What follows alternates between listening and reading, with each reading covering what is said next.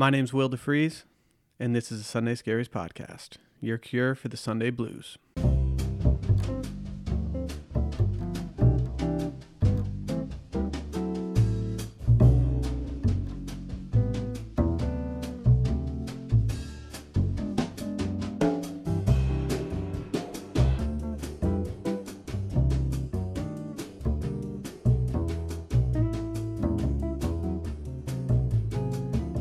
On today's episode, we're going to talk about why you should be trimming the wicks on your scented candles, how to day drink without dying, and the importance of tuning others out.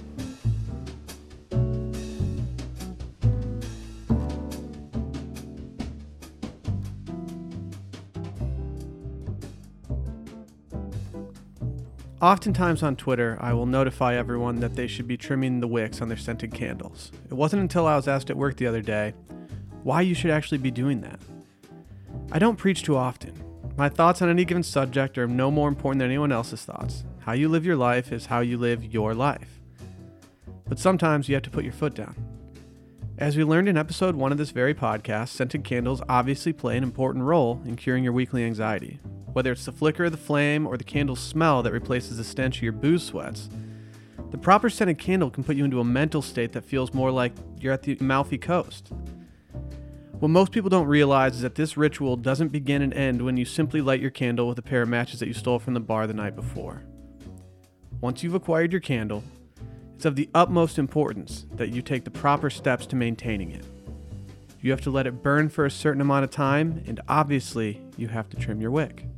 Most people, myself included, never realize that they're actually burning a candle the incorrect way, which brings us to that whole wick trimming thing. As trivial as it may sound, it's absolutely essential. Simply put, this small action actually makes for a cleaner burn with the candle. You don't get that flicker that you kind of, feel romanticized about. A trimmed wick will not only reduce the flame, but it will also completely eliminate that gross smoky residue around the container. You know what I'm talking about. If you have a Yankee candle, first of all, shame on you. Second of all, it has just that ring of grossness. Like how your lungs probably fail after a bender because you, quote, only smoke when you're drunk. If we've learned anything from Instagram, it's that aesthetics rule the world.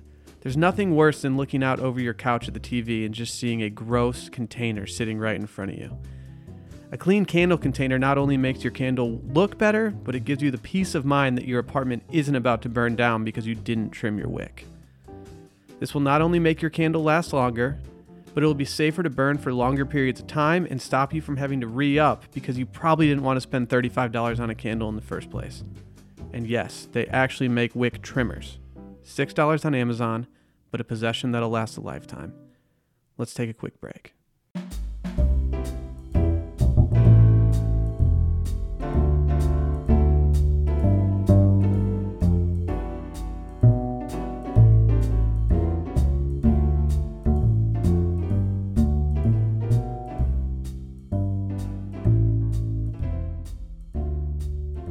Goop. You've probably heard of them by now. If you haven't, you probably don't follow Gwyneth Paltrow. It's a newsletter, it's a retail site, a magazine, a clothing line, the works. And in true Gwyneth Paltrow form, it's a little hoity-toity. If you didn't already know, they've been criticized in the past for both their expensive products and their advocacy of ridiculous things like jade eggs and coffee enemas. I would not suggest Googling either. But today, I'm actually going to compliment them, not for their $200 leggings, but for their advice on how to day drink. Yes, Goop, the site that once suggested that you buy your mom a $200,000 trip for Mother's Day, is actually weighing in on something that's proven to be a leading cause of the scaries we encounter every single Sunday. Their advice somehow aligns perfectly with my advice. It's a strategy I've employed most recently at a bachelor party in Los Angeles. I woke up hungover, as you do on bachelor parties, and we went straight to a bar. The bar is kind of insufferable. If you've ever been to Los Angeles, you've probably heard of Bungalow. When I walked into Bungalow, I had one of the worst hangovers I've had in a long time. It was 11 in the morning, and I walked right up to the bar and I ordered a Campari soda. If you don't know what Campari is, it's a low ABV alcohol that tastes a little bitter. I ordered it with olives, per a friend's suggestion, a good suggestion I will add, And the bartender looked at me like I was absolutely insane. I just wanted a Campari and soda just to sip on while I nursed my hangover. It wasn't that much to ask. Sure enough, after 1, I felt pretty good. After 2, I felt back to normal. After 3, I carried a good buzz. And after 4, I felt perfect. The advice here is to go with a liquor with a little lower ABV than a traditional vodka, gin, or whiskey. Some people like to call them a weak cocktail. This is anything from about 17 proof to 25 proof. They're referred to as aperitifs, which you probably shouldn't say in a bar because you might get some weird looks, but these include Campari, sherry, Lillet, all things that you've probably had in a cocktail but not as the centerpiece of your cocktail. The options are really endless.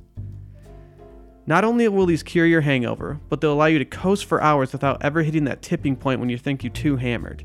You always see someone when they're day drinking and you can just tell that they're feeling a little too good after feeling terrible. You don't get the bloat of the beer or the headiness of a liquor. Rather, you get the longevity and peace of mind that you won't have a devastating hangover the next day because what you're drinking isn't actually that strong. Cheers.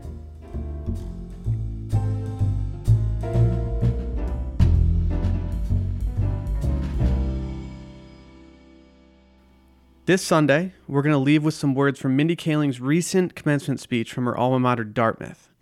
Leading up to this moment, she talked a lot about checklists that she made for herself in both college and post-grad. I know that I've always made a to-do list in order to figure out what I need to be doing in life, and sometimes it feels good to check off those things. For her, it became more of an obligation. When she fell short of her lofty goals, she didn't exactly feel good about herself. When she finally had the peace of mind to tell herself that it's all going to be okay, even if she didn't live up to those lofty goals, she finally had some peace of mind. Let's hear from her. But I wanted to leave you with this. I was not someone who should have the life I have now, and yet I do. I was sitting in the chair you are literally sitting in right now, and I just whispered, "Why not me?" And I kept whispering it for 17 years. And here I am, someone that this school deemed worthy enough to speak to you at your commencement.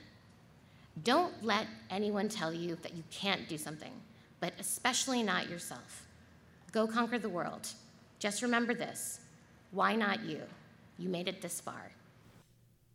As you anxiously scroll Instagram for the entirety of your Sunday night, keep in mind that you're only seeing what other people want you to see.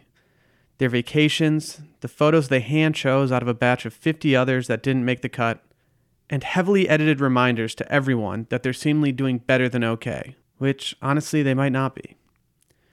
For too long, I would look at the lives of others and wonder why I wasn't as successful as them. It was debilitating, unhealthy, and honestly, it stunted my growth both personally and professionally.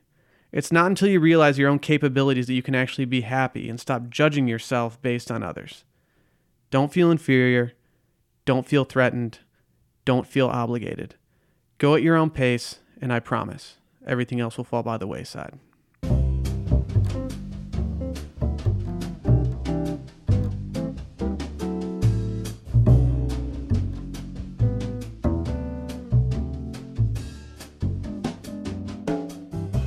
If you like what you heard today, please subscribe, review, or even tell a friend about this podcast.